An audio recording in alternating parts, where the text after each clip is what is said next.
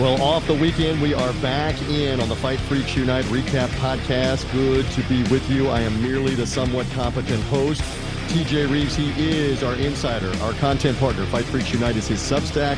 He also collaborates not only in this podcast, but with us on BigFightWeekend.com. Hello, Dan Rayfield. Hello, TJ Reeves. Good to be with you. Good to be Liam Beefy Smith off this weekend. Good to be Tim Zhu, who has a fight deal, even though Jermell Charlo is injured.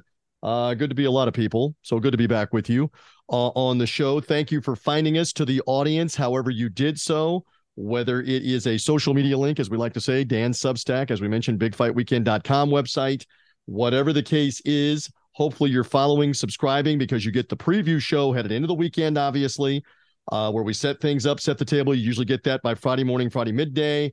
And then we are back off the weekend, usually overnight Sunday into Monday with the recap. You get twice the Rayfield for the same price here on the podcast. Twice the Reeves, but they want you. They love you. But the price is free, though. You know what I mean? Well, it's worth every penny you pay for it. Although we've been doing very well with the audience. We've been doing very well generally with the predictions and the picks and the Bet US boxing show. Reeves a little bit, Rayfield not so much this past week. We're going to get into that with recaps coming up. But by the way, they need to follow and subscribe. Tell them why again, and then we've also got we're bribing them, but tell them why they need to follow and subscribe. Well, if they follow and subscribe, TJ, as you know, and all of our loyal fans know, they get a bell, a ding, a banner, a light, a vibration, a buzz, something, as we always like to say, that tells you new Rayfield out with TJ, trying to swat TJ. So do that. And we're bribing them because several people have rated and reviewed since we put this out there. Rate us and review us on Apple Podcast. Take a screenshot of it. I'm being specific here, and you've got to tag us. And several of you have done that. Tag Dan and or tag Big Fight Weekend where we can see the rating or review. That helps us. And you've got some cool souvenir cups. Just real quick, one more time, tell them what we're giving away at the end of January. Give away. So I've been to many fights. When Tecate was the title sponsor, they would have a lot of their signage and souvenirs and all kinds of stuff around the fights. And they would always have, if you go to the concession stand and bought a adult beverage, maybe even a soda, you would get it in a cup that was adorned with the artwork of the fight. And I would collect a few of them after the fact. And I have a whole bunch of them from a bunch of different great fights. I got to go through specifically and pick out which ones, but there's Canelo fights and Jacobs fights and Triple G fights and, Pacquiao fights and Mayweather fights, all kinds of fights that I got to go and see what I got extras of. Roman Gonzalez fights, the Superfly fights. So I'm going to pick out a couple and I'm going to send them to the winner of our contest. That's but beautiful. They have to leave the review and take a screenshot. And that's the important part. Let us see that you left the review. Otherwise, we don't know how to find you. If you just simply reviewed in January, and again, this is for anybody that's reviewed us in January. We'll do the drawing at the end of the month. We're bribing you. Understand that we understand. We're bribing you. But you got to help us out because we can't find you if you have like Hanky Panky 23 as your handle, for example, on Apple Pie. I can't find you. We got to have a way to find you. They're smart. They know how to do it. Let's get into it. All right. Let's get into it. Okay. So did we or did we not say potential for fireworks, if I can get it out, of the Boxer Promotions, Wasserman Boxing co-promoted main event, Chris Eubank Jr., son of the legendary fighter from the 90s in the UK, Liam Beefy Smith from a family of fighting Smiths that have been world champions and or championship contenders. And Liam Beefy Smith ends up scoring a big-time KO that is really a punctuation mark here for him right now. A surprise. He was a slight underdog. All right, Dan, your thoughts as this one ended abruptly in the fourth round with Smith getting the TKO. First of all, congratulations to Liam Smith. It was a great victory for him. I was looking at his record, and when he won his world title years ago against Thompson, it was like a good win because he got the title, but it wasn't like against a super big name. I was looking at the record. I have to say this might be his best win of his whole career, which is going on 15 years. Now he's lost to Canelo by knockout, which cost him his first title. He has a decision loss and a title opportunity against Jaime Munguia back in 2018. He's got 2 wins over Liam Williams, who's been a good fighter. He's got, he's got a win over a somewhat faded and also much heavier than his best weight against Jesse Vargas. Got to win against Anthony Fowler. But you put them all together, and I feel like this actually, because of when it came in his career, the way that he accomplished a knockout with a very spectacular sort of knockout, that it might very well be in his 15-year career maybe his best victory. But I have to say, if you asked anybody that had an opinion about the fight, I think we all could certainly see Liam Smith getting the victory. That was not a shocker, frankly. But if he was going to get the win, most people would have viewed it as he's going to go and get either if he's going to get a stoppage, it's going to definitely be late in the fight, or it's probably going to be a decision. Because whatever you want to say about Eubank, he's always shown a good chin. He's been in with some good punchers and he's been in with some good fighters. And Liam Smith did not look very good in his last fight, which was his first time fighting at 160, where he scored a fourth round TKO in that fight, but looked kind of bad, to be quite honest with you. So look, it was a big win for him, and it's going to set him up for a big business. As he said, he's in the picture for anything that's significant at 160. He can still fight at 154, which is his natural weight class. If there's an opportunity in that division, he could go back and do that. I've seen, one thing people should know is that Eubank does have the right to an immediate rematch from their contract. So it's up to him whether he's going to exercise it. If he does, there'll be a second fight. I saw stuff maybe like Kell Brook was talking about. Maybe he wants to come out of retirement and fight him. Liam would love an opportunity to fight for the titles, the two belts that Golovkin has. There's going to be something big for him. And this fight also did probably very good business in the UK. They had a sold-out arena. I have to suspect that the way Sky knows how to market their events, that it probably did a pretty nice pay-per-view number, that they're going to make a lot of money. And look, it wasn't like a great fight to that point. It was just sort of heating up. They hadn't really thrown or landed too many punches. The first 3 rounds, I felt like you could have a 2-1 either way. Certainly, Chris Eubank had a very, very good third round. He definitely won landed a whole bunch of clean uppercuts, and felt like he had taken control at that moment. And come the 4th round, Liam let those shots go, and he just hit him with a shot he never really saw. And there you go. And I think he got hit with the uppercut a couple times in the 3rd round, and it's almost like, okay, I'm gonna maybe try to get him back with the same punch. And I'm right with you. Spectacular uppercut that Eubank never saw, and I don't think ever recovered from. What did you think when he got up? He was so unsteady, staggering to the middle of the ring. I would have been fine with the referee. I know it would have caused controversy in the moment, but I would have been fine with the referee, Victor Laughlin, or Lachlan, however you pronounce it, saying that's it. Because he was on the verge of being out on his feet where he could take a serious shot that could seriously injure him. What was your take on that? Well, a couple of things. Number one, the uppercut was a crushing uppercut. I actually thought, though, a couple of punches before that, it was really the left hand that caught him on the chin that started the damage, that started the discombobulation, if you will. And then in the series of punches that Liam continued to throw, that uppercut definitely did some damage. Also, he had a big welt under his eye when he got up. He got up so quick on the second, he got knocked down, which was the uppercut and all the punches we just talked about. He jumped up very quickly. As you mentioned, the legs were shot. I'm glad the referee let it go on because, you pay attention close on that. It was still very early in the fight. He's in great condition. I didn't feel like he's in any kind of serious danger. And on that kind of fight, you have to have a conclusive ending if there's a knockout. I couldn't deal with like the next, 6 months of him bullshitting about quick stoppage. Right. And it wasn't like a definite call that he could have stopped the fight or that he should have stopped the fight. It was an opinion from some that, he probably could have stopped the fight. In this particular instance, I'm glad he let it go just a few more seconds to get the definitive knockout. So one more point on that, because the referee Lachlan pointed to the right, like the referees had begun to do, and Eubank had no legs when he was walking in the middle of the ring. And that's where it made me go, oh. And then from the Sky Sports broadcast, which I have seen and heard, they were talking about at that point, Roy Jones was up on the apron beside them, ready to throw the towel. And then the right hand kind of lands, glancing from Liam Smith. He's wailing a couple of other punches, and clearly Eubank has no legs. And then we almost had a circus, Dan Rayfield, where Eubank doesn't realize, because he's concussed, I guess, the fight is stopped. And so Liam Smith has his back to Eubank, celebrating, putting his arms up, and Eubank's ready to square off again. And it was it one of the brothers or one of the cornermen came and actually wrapped him up in a comforting, not a violent bear hug, like, Chris, it's over, brother. Just, it's over. Let the doctors get in here. It was Liam's trainer that did that. And then quickly thereafter, Roy Jones was in there also. And the referee also, to just make sure that he didn't do that. He bounced up Eubank on the second knockdown, which is when the referee stopped the fight. He actually got up so quickly that Victor Laughlin, the referee, hadn't even started his count yet. That's how quick he was up. But obviously, he almost fell over when he got up the second time, more so than the first time. And of course, at that moment, they have to stop the fight. But like you said, he didn't really realize it at first. So it was a little bit kind of a weird ending like that. But look, it was a big win.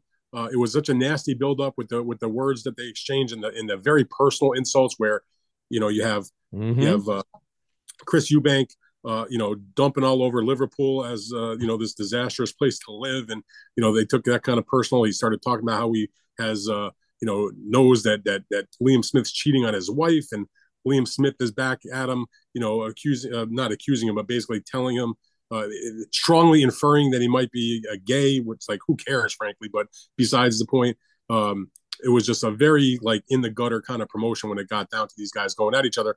So once that happened, I was glad to see when it was over. I'm not going to say these guys are going to be the best of friends, but you know what? I give Eubank credit. He's a big talker, but when it was over, he went over to him. He congratulated him. He didn't make excuses. He said, "Look, I could have continued. I felt it's up to the referee.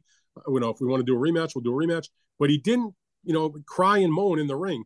And I appreciate that. I mean, I hate when guys bitch and moan and make just ridiculous excuses. I've seen it way too many times. So say what you want about Eubank and his kind of pompous nature at times, sort of like his old man a little bit in that regard. But look, he got clipped. He got knocked out. I'm not going to dump on him. He gave an effort. He was willing to take the guy on. And, he lost the fight fair and square, and he did not make excuses. I mean, maybe he will in the future, but at least in terms of on the night of the fight, he came in to the interview. He put his arm around him. He said, congratulations. And that's what you like to see, sportsmanship. I mean, it's unfortunate they had to go where they went in the preview stuff before the match, but at least when it was over, they were both respectful and courteous. And, maybe we'll see it again. I suspect we probably will see it again. I think we will, because Liam Smith will realize I'm the A side. I'll get a little more money now. Probably a lot more money. Maybe the fight's in Liverpool, his hometown. The one good thing about the Manchester fight was they were fighting on neutral territory, if you will. They're not, either one of them is from Manchester. If you're Liam Smith, I'd dictate now. If you want that thing in Liverpool, get it in Liverpool. And we don't know what the contract says. Who knows? Who knows? Yeah, that's true. What does the contract say? Or in boxing, they just make it up, no matter if there's a contract or not. But I'll tell you one thing, though, TJ, for a non-title fight, I mean, that atmosphere was a 10. I agree with you. We can't overstate it. That was a great atmosphere. Yeah, that was a great atmosphere. Not an eliminator, not a regional title, not a British title, a European title, a Commonwealth title, not a world title, not an interim title, none of that. Just a good old-fashioned sort of grudge match between two Brits. And, there's something to be said for that. You don't need all the nonsense. They made a big event and didn't have to have straps involved at all. So, we just don't see that in this country. Very rarely do you see a fight of that magnitude where there's nothing at stake, not even an elimination fight or some kind of something. And whatever, in this case, they've been able to do that. I mean, when Amir Khan and Kell Brook had their fight last year, there was no titles at stake. There was no eliminations or anything. It was just a grudge match between two fighters with a following that people had wanted to see fight. But the interesting thing, though, and I kept thinking about this, Khan and Brook was like, everybody knew it's the end of the road for both guys. It had been put off for so many years. People still wanted to see it, and they had to get it done before they could finally call it quits. In terms of Chris Eubank and Liam Smith, remember, everybody was all hyped and pumped about seeing Chris Eubank take on Conor Benn. It was only when Conor Benn had to be forced out of their match in October because of the failed drug test that it sort of left Eubank and his people looking for a big name, some kind of other big fight they could make for him in the UK. And Liam Smith was there and willing to do the fight, to stay at 160 and make the match. And so it kind of maybe wasn't as big as the Ben fight, but it kind of organically grew and became like a big deal in the UK. And as the backup plan, so to speak. And, what do I say? I've said this before, fights make fights. So this case, it was a fight that didn't make, meaning the Conor Benn fight against Eubank that allowed this fight to happen. It had such a resounding response. That's why even with a big knockout like that, without a title at stake or anything along those lines, we probably will see it again because he did have the rematch clause. So it'll be another big event if they do it again. All right, undercard. Let's go over that here for a couple of moments. Richard Riakporhe is the cruiserweight. I got corrected enough on the pronunciation off the Bet US show, etc. Unbeaten. Impressive stoppage for him. He landed some big shots on Krzysztof Glowacki, the former cruiserweight champion. What was he, like, WBO champion or whichever belt? I know you two-time. Yeah, two-time he was the champion. All right, so how impressed were you with Riakporhe, and what does that mean now for him in the future after he gets the TKO in the co-feature? Yeah, I mean, I was impressed because he did what he was supposed to do against a guy with a good name. But if you remember when we were doing our Bet US show on Friday, and we didn't have an official pick on this fight, Mm-hmm. but we did get a question from one of the viewers about it. And I made the point that I could see it ending early if Gulacsi, if he can withstand the early onslaught, he may be able to get him into the late rounds, and with his experience and maybe a guy that isn't used to that kind of fight, have a little success. But my concern was that he would get stopped early, and the reason I said that was because in his recent losses, which were to Mairis Briedis in a world title fight for the WBO belt against Lawrence Okolie, also for the WBO belt when it was vacant. This is in like 2019, 2021. Briedis stopped him in the third round.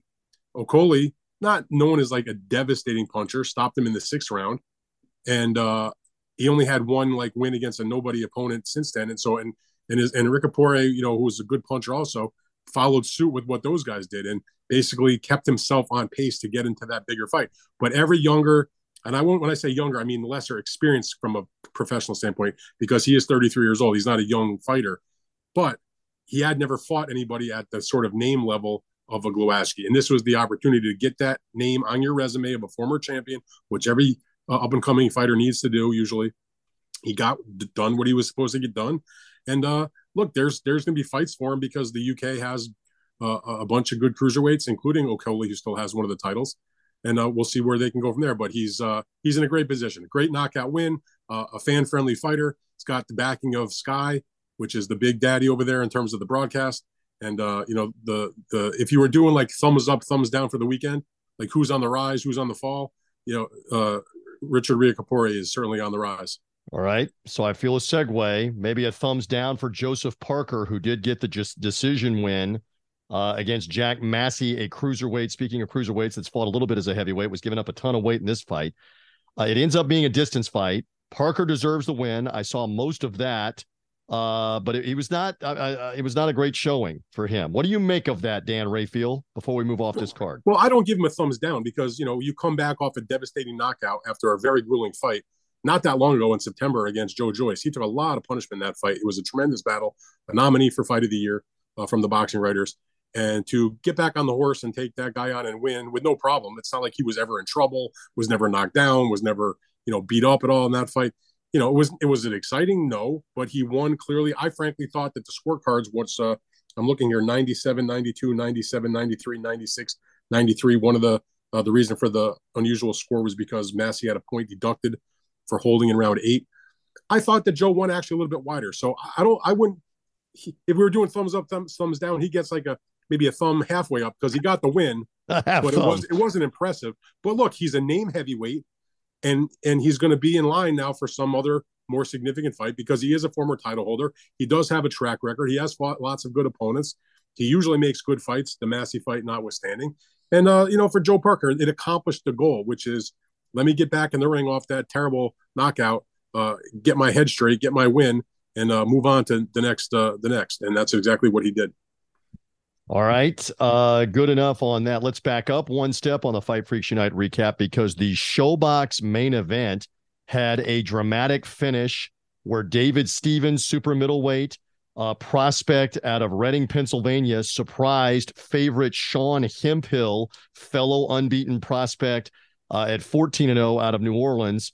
Knocked him down twice, knocked him out, TKO stoppage with just a couple of seconds remaining in an 8-round main event. Again, not championship caliber fight, but still an exciting finish on Friday and worth a Rafael take. The floor is yours. Oh, absolutely. Look, that was the quintessential ShoBox main event number one. We talked about that on the preview. I always tip my hat to the people at Showtime, especially my man Gordon Hall, who is the executive producer. ShoBox has been his baby from day one. He lives and dies by the mantra, let me take the prospects and match them with their toughest opponent and see what happens. They're not afraid if a guy loses. There's no house fighters. They want to try to make good quality matchups. I've known Gordon a long, long time. And, this is his passion. This is what he does. He spends a lot of time thoughtfully going over the types of matchups. Obviously, he doesn't have access to every prospect because they don't work with Top Rank. They don't work with Matchroom, etc., Golden Boy, whatever. But the point is there's a lot of other young fighters out there looking to make their bones in this business. And one of the best ways you can do it is to get an opportunity on a great series with longevity and a fan base like ShoBox and go out there and strut your stuff. And that's exactly what he did what David Stevens did on that fight. An unknown fighter who is unknown no more, at least to the diehards, because he scored a spectacular victory in a good fight, a very good fight. As good of an 8-rounder as you're going to see probably. And even though Hempel lost the fight, and it's his first defeat, he was 14-0. Now he's 14-1. You telling me you wouldn't want to see him back and get another opportunity on Showbox or some other broadcast? Did it surprise you absolutely that the cards revealed that Stevens was winning on all 3 of them by 3 points? And so essentially he wins the 8th round with the knockdown. He didn't need the knockout. I thought that was a bit surprising that it wasn't maybe a little closer where that last round would have mattered. Yes, the dramatic knockout is the story, but it turns out it wouldn't have mattered. He had won the decision. That's why I don't endorse or support open scoring, because I want the drama to be there. If he knows he's ahead, we're not going to see that kind of drama. And I love that. And leave no doubt. You don't know that. Sure. He didn't know that. Leave no doubt. You can get him out. Get him out. If we knew and he just cruised to a decision, we would not be talking about him today on the podcast. Agreed. Because it wouldn't have been the dramatic, spectacular knockout. So it didn't shock me he was ahead. But that much, I was a little surprised. I mean, I can't really make a huge argument against it. But when you don't know that you're ahead and you go there and you get a knockout, now again, I'm not trying to compare the caliber of fight or the significance of the fight. And this one I'm about to mention did not end in a knockout. But let me tell you, years ago, I covered a fight in Connecticut at one of the casinos where was it? Foxwoods, at the Foxwoods Casino. Turned out to be the fight of the year that year. It was the great cruiserweight championship fight between Jirov and Tony. And it was a very tightly contested fight, just an incredible back and forth battle. And pretty much everybody at ringside, and we all kind of thought, I'm going back later and seeing the broadcast, everybody thought on the HBO broadcast this was a close fight. And Freddie Roach, who was James Toney's trainer, thought it was a close fight also. And there's audio on the broadcast and screaming at James, you got to put him on his ass now, son, going into the 12th round. Like, you need the knockdown to get the win. And James Toney went out there in the 12th round and put him on his ass, Jirov, and it looked like he secured a close victory. As it turned out, the cards were much, much wider, and he wouldn't have needed a knockdown, much less a knockout, to get the victory. But we didn't know that, and it provided incredible drama to culminate the fight of the year to many people. And so, again, I'm not saying Hempel and Stevens are on that level, obviously, but there was great drama, and it was, I mean, for my money, TJ, one of the more memorable Showbox fights you're going to see. They've been around 20-some years, 22 years, I guess, the Showbox series has been on. And they've had some good battles over the years, obviously. But there's nothing that truly, like, immediately comes to my mind, like, oh, my God, that was like an all-time classic. I'm not saying this is an all-time classic. But as Showbox fights go, man, this was as good as it gets. In the last 2 or 3 years, that's as memorable a knockout. Yeah. I can't think of another one off the top of my head that comes that way of exciting a KO in the final seconds. And again, I agree with you on the drama, on the unknown. I just know this. If you're a boxing fan and you read or you hear or you see something and say David Stevens is back in the Showbox main event or on some other show, I'm watching that fight. Because why? He just made a dramatic fight. And by the way, the same goes for Hempel, because he's got nothing to be ashamed of. It was a tremendous fight. He got stopped. So be it. He lived to fight another day, and hope he can come back and learn from what happened in that fight and go on and have himself a good career as well. Our bodies come in different shapes and sizes, so doesn't it make sense that our weight loss plans should too? That's the beauty of Noom. They build a personal plan that factors in dietary restrictions, medical issues, and other personal needs so your plan works for you. Noom doesn't restrict or shame when you want to treat yourself. Their flexible program focuses on progress instead of perfection. You don't have to give up carbs or anything. And with their daily lessons, you can learn something new about your food choices every day. After just a few days of using the app, I learned how to recognize cues for overeating and how to choose the right foods to feel full. Stay focused on what's important to you with Noom's psychology and biology-based approach. Sign up for your trial today at Noom.com. That's Noom.com. And check out Noom's first ever cookbook, The Noom Kitchen, for 100 healthy and delicious recipes to promote better living. Available to buy now wherever books are sold. Fair enough. All right, let's get to some news before we wrap it up here. And there is plenty, by the way, and there's also some nostalgia that we're going to get to that we have to get to. All right, the first thing is something you wrote on Sunday night, and we also have it on the BigFightWeekend.com website. And good for Tim Tszyu and good for working this out. He will have a fight while he awaits Jermell Charlo to get healthy. Charlo broken hand, unable to defend on what would have been this weekend. for the undisputed junior middleweight world titles. So Tszyu instead will fight Tony Harrison in Australia in March, it looks like. Tell us more. I like this. I like hearing this. Give me more. Well, I mean, we've been on the podcast before when the injury happened to Charlo and the fight between him and Tszyu was postponed. It was supposed to take place January 28th in Las Vegas, main event on Showtime, mandatory fight, been a long time coming. And we were sort of discussing, is Tim Tszyu going to take an interim fight? You were very adamant about that he would fight, but it would be against a nobody. My thought was he might fight somebody if it was for the interim title, probably in Australia. As it turned out, he is going to fight somebody. He's going to fight Tony Harrison, and it is also for the interim title. So it's not like there's no stakes involved. Tszyu hadn't fought since last year when he had the fight with Terrell Gausha on Showtime when he came to the United States. I believe it was back in like March or whatever it was. So he's been out of the ring for a while. He didn't want to go and wait for Charlo because he won't be the time frame for Charlo is to be back for Charlo to be back in the ring is really like June-ish, July-ish. So to go from March of last year to wait till July and then certainly going in with a top-notch opponent, you don't want to do that. So you're going to have to take some kind of risk. It is prize fighting. They're taking on Harrison. So credit to Tony, who's willing to go to Australia, who said it last year he was interested to fight Tszyu and go to Australia. Now he's getting that opportunity. It's going to be for an interim title, so there are some stakes. The winner of that fight will, of course, be the opponent that will be mandated to face Charlo when he has his first fight after the injury heals, projected for the early summer. But as interim fights go, that's not a bad fight. I mean, the thing that will get a lot of hype, obviously, is that Tszyu is waiting for Charlo. And what does he do while he's waiting for Charlo to get better? He's fighting the only guy that ever beat Charlo. Because Tony Harrison, back a few years ago, scored, I thought, a lot of people thought a controversial victory on a decision against Charlo to take the WBC title. 1 year later, they had a rematch. And this time, Charlo knocked him out in the 11th round, and he regained that title and ultimately went on to unify the rest of the division.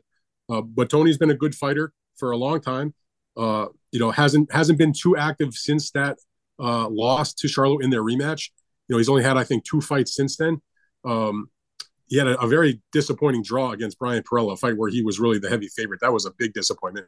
And then he had a lopsided win over Sergio Garcia. That was a Showtime fight that was this past April. So Tony's coming off a bit of a layoff himself, but I'm sure he's motivated by the opportunity to get this chance to fight a big name like Tszyu, at least on his turf in Australia. And listen, the winner is still going to get to fight for the big boy titles against Charlo for the undisputed. So look, I'm glad they're doing the match. I'm slightly surprised that they did decide to go that route against that kind of opponent. But you know what? Tim Tszyu is a competitor. Apple doesn't fall far from the tree. His dad, of course, Kostya Tszyu, the Hall of Famer, the former undisputed champion at junior welterweight. So I'm psyched for it. I hope, they didn't say in the announcement, what the broadcast situation was in the United States. I'm assuming it's going to probably be Showtime, given that Tszyu's last fight was on Showtime. The Charlo fight was supposed to be on Showtime.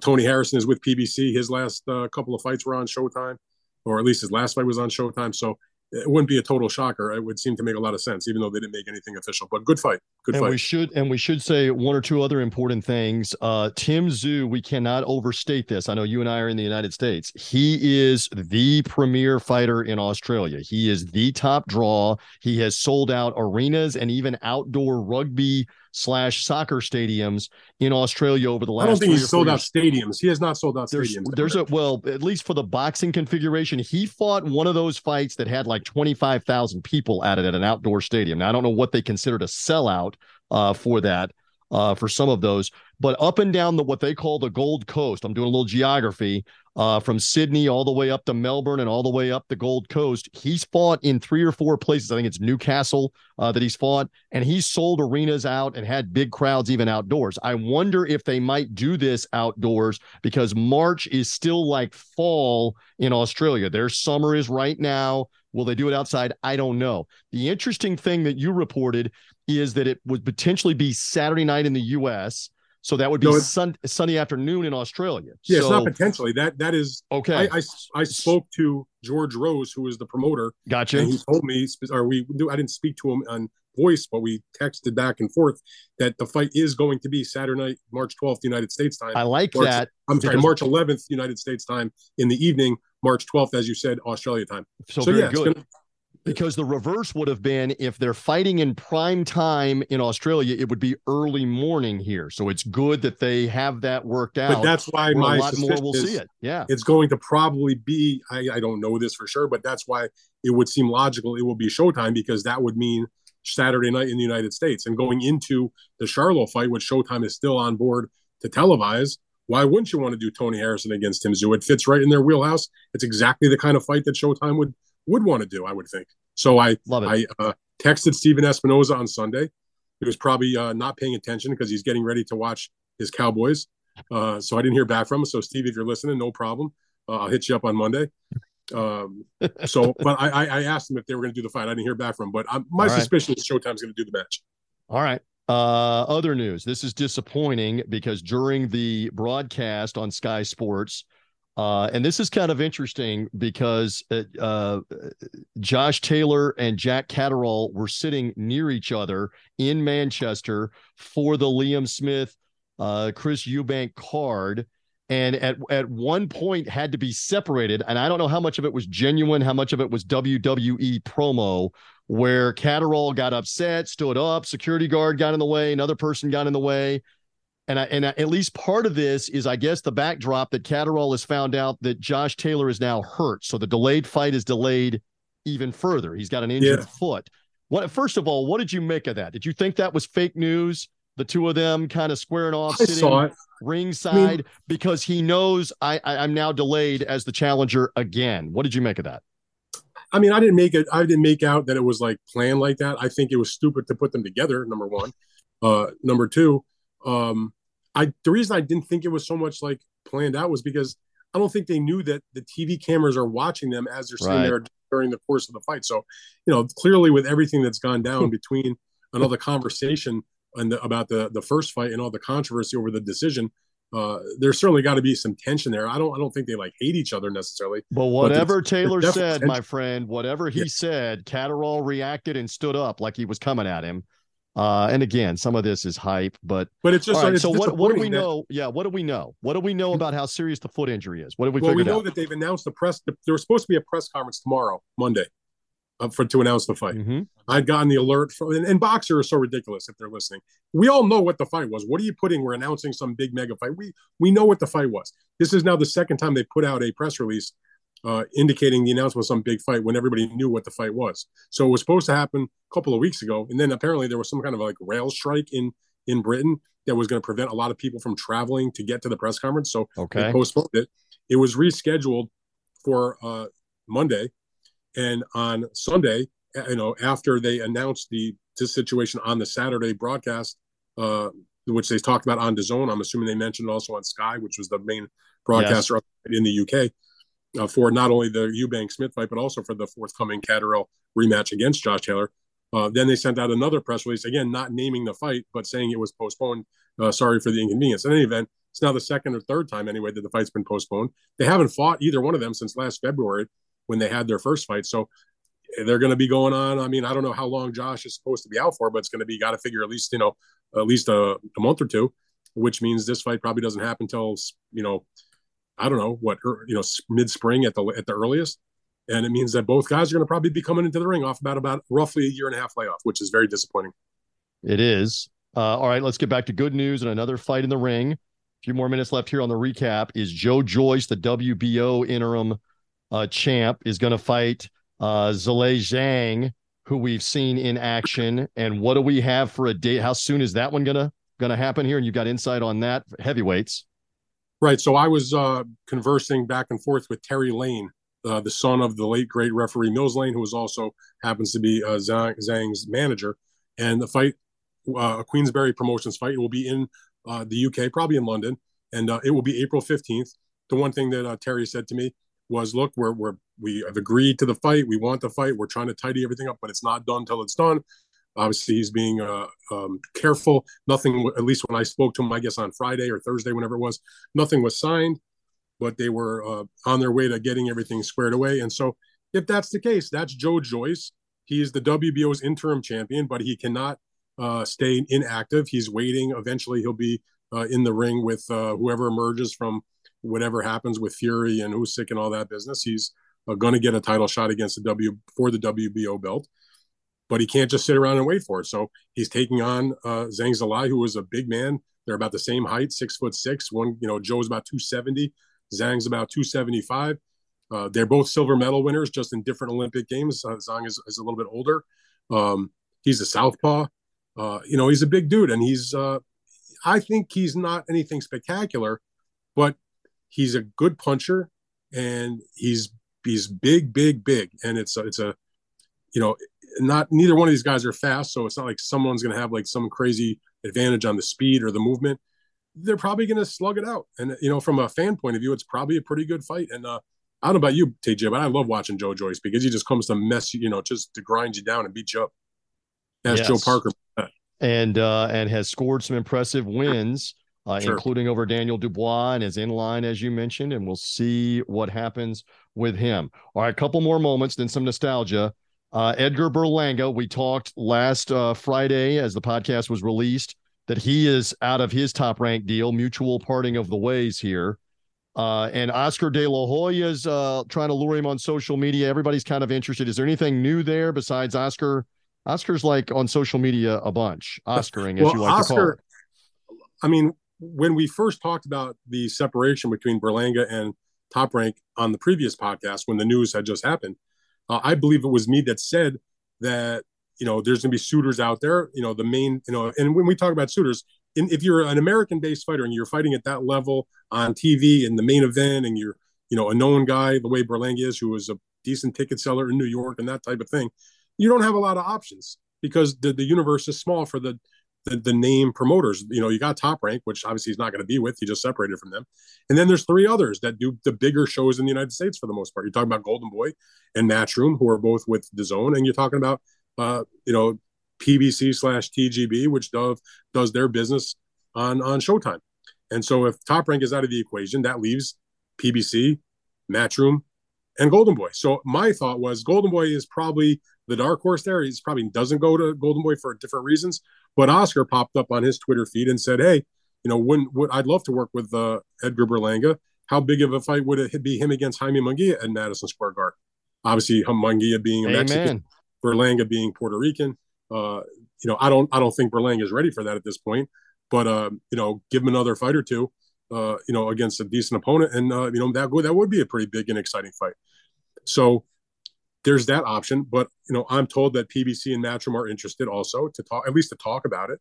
And Edgar Berlanga's manager is Keith Connolly, who is going to sit and go through the process like any free agent would in whatever sport, and listen to what they have to say, what kind of plans they think they can do, what kind of, obviously, what's the parameters financially, what kind of opponents, what kind of activity, whatever the deal is, they'll talk about it. And if you're Berlanga, you got to believe you're in a good spot, because even if you're not with Top Rank, you have Oscar that says he's interested. So right there, Oscar and Eric Gomez from Golden Boy, they'll talk with Keith about it. And I don't know like when they're going to talk, but I guarantee you that Matchroom and PBC are going to have a conversation. And the good thing for Berlanga, as I said, is because Connolly has done great business for a long time with both Matchroom and with PBC. He has a very good relationship with Eddie Hearn. He has a very good relationship with Al Heyman. They have worked together on a variety of different fighters. Daniel Jacobs, both at Matchroom and with PBC. Sergey Deverenchenko. He's got some prospects like Rashad Mahdi and Nikita Ababi and Khalil Ko and other guys with Matchroom presently.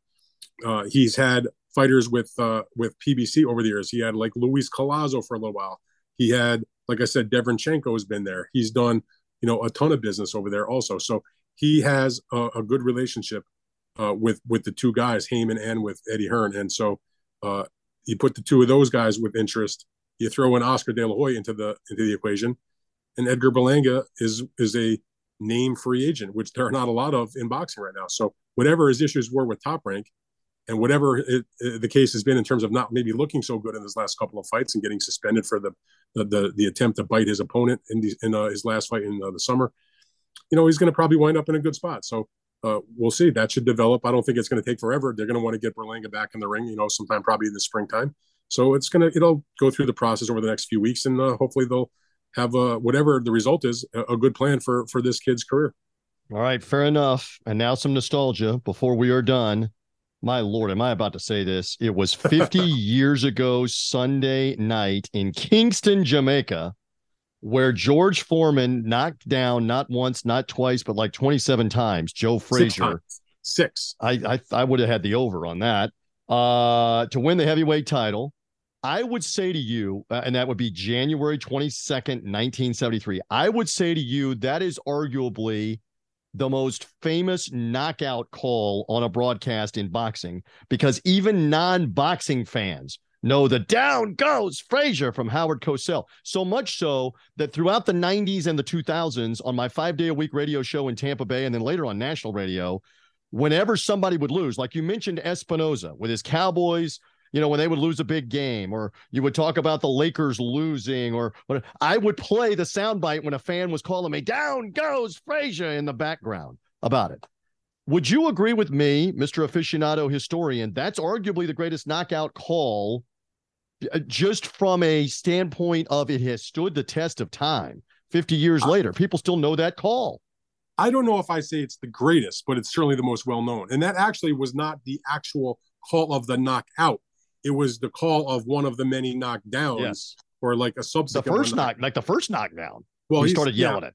So it wasn't the actual ending of the fight, but certainly a very famous boxing I'll tell you, if you go back, and I know you're going to talk about the HBO broadcast in a second, but if you go back and watch it, because it's there on YouTube, Ken Norton is there with Howard Cosell, and sometimes Cosell was there by himself, and sometimes he'd have a famous fighter. Norton was in the middle of talking, and Frazier got knocked down by a big left, and that's when Cosell jumped in to interrupt him, screaming, down goes Frazier, for the first time. And then it was my metaphor, he kept bouncing him like a basketball, Dan Rayfield, in the ring in Kingston, Jamaica. So but it has significance because HBO made history that night too, home box office. So a couple of things about that. Number one, yes, HBO, which had a glorious run covering boxing at the highest level for most of my life and has meant a lot to me, and I've obsessed about it for most of my life. They broadcast fights for 45 years, from 1973, when they first brought on the HBO boxing franchise, which began with the televising of that fight between George Foreman and Joe Frazier. Obviously, Foreman would go on to later become one of their broadcasters and be one of their commentators for many years. When he won the heavyweight championship for the second time against Michael Moore, it was also on HBO. So yeah, that's what brought the curtain up on the HBO franchise of boxing, was that famous first fight of that heavyweight title match. Not the Howard Cosell version of it. I believe it was Don Dunphy that did it for HBO, but the Cosell version was what people saw later on what most people saw, if they didn't go and watch it on closed circuit that night, was on ABC's broadcast. World of Sports, right. Exactly, with Cosell he was there doing it, but they didn't show it till after the fact, by a week or two or whatever it was, maybe 3 or 4 weeks even. In any event, so the Cosell call became the famous call, but HBO had its very first telecast that night. And when I was having a brief exchange on Sunday, which is when we're taping this, earlier in the day, with Mauricio Suleiman, from the president of the WBC. Now that, of course, one of the titles involved in that fight was the WBC heavyweight title. And when Mauricio, this is back at the time when his father, the late Jose Suleiman, was the president of the WBC, talking about how at the time, Joe Frazier, they were trying to do a rematch. Mm-hmm. But the WBC, because Foreman was the number one contender, had pressed the issue and said no on the rematch, and went forward and did the, ordered or forced, or however you want to phrase it, to do the fight against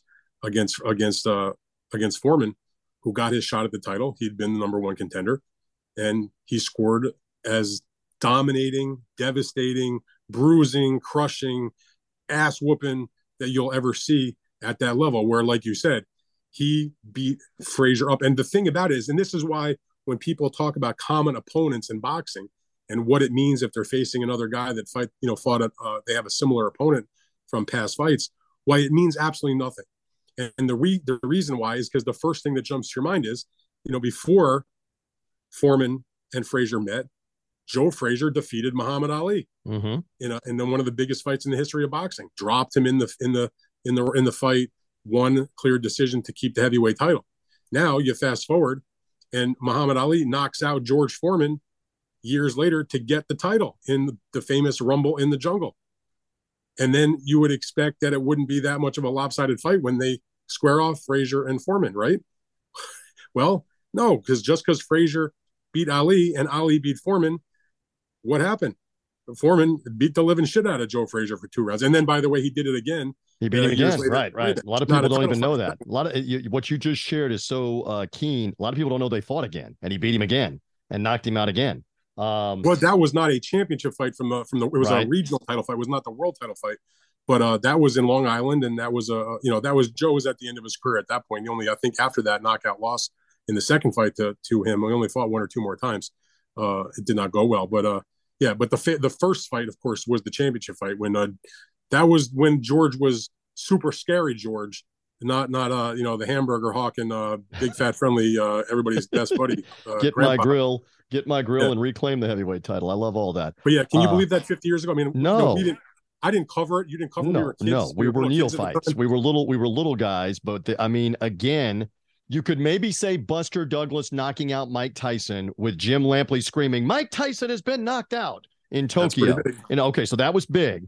But I'm just talking about crossover, where the average sports fan knows that phrase from Cosell screaming that phrase in boxing. It's like the same with Al Michaels and the USA Hockey. Do you believe in miracles? That crossed over beyond just a hockey game or even the Olympics, that you remember that call. So I point that out. And one more quick nostalgia. You mentioned heavyweights. I just mentioned Tyson. You mentioned the lineage of the heavyweights. Mike Tyson defended, Rayfield. He defended the undisputed heavyweight title 35 years ago on Sunday night, January 22nd, 1988, Atlantic City. Rayfield confirms he did not. Was it a Sunday night? I don't know if it was a Sunday night. I doubt it. I think it was probably a Saturday night. Of course it was Saturday night. It was an HBO. That was not even pay-per-view yet. That was an HBO knockout by Tyson.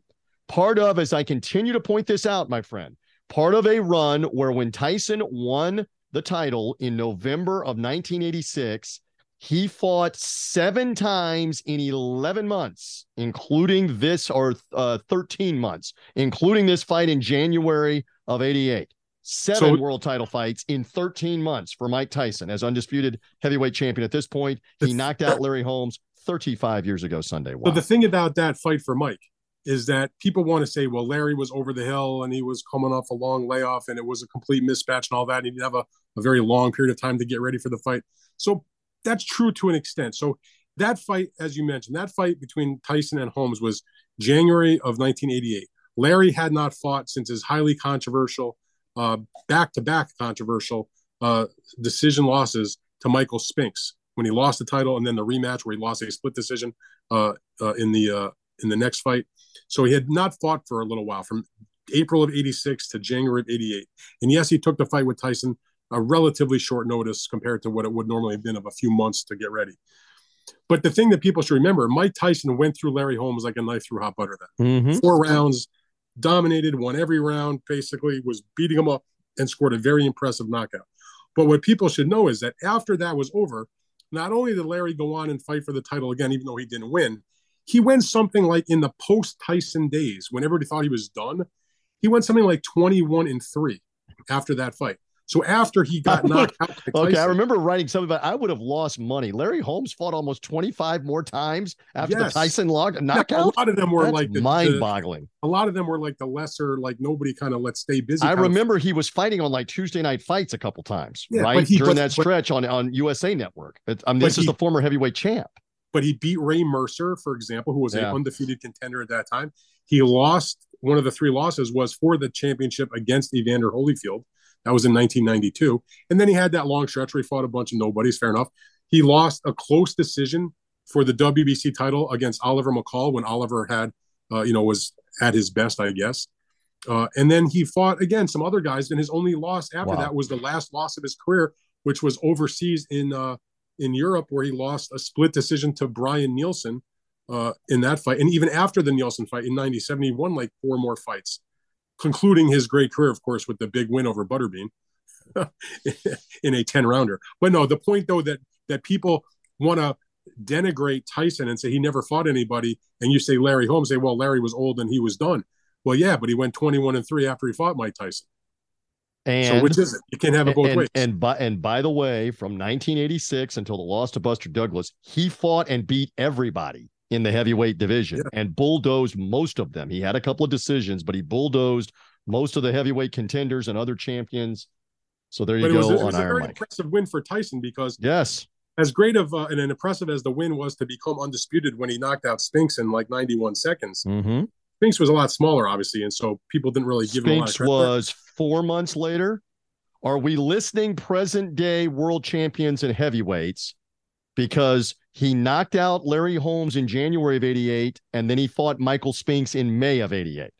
Right. Well, I'm just making the point that Larry Holmes was a real heavyweight. Yes. Like his career was as a heavyweight. Yes. He had been a great champion for a long time. And up to the point before he fought Tyson, his only 2 losses, granted in his previous 2 fights, were highly disputed losses by decision against Spinks.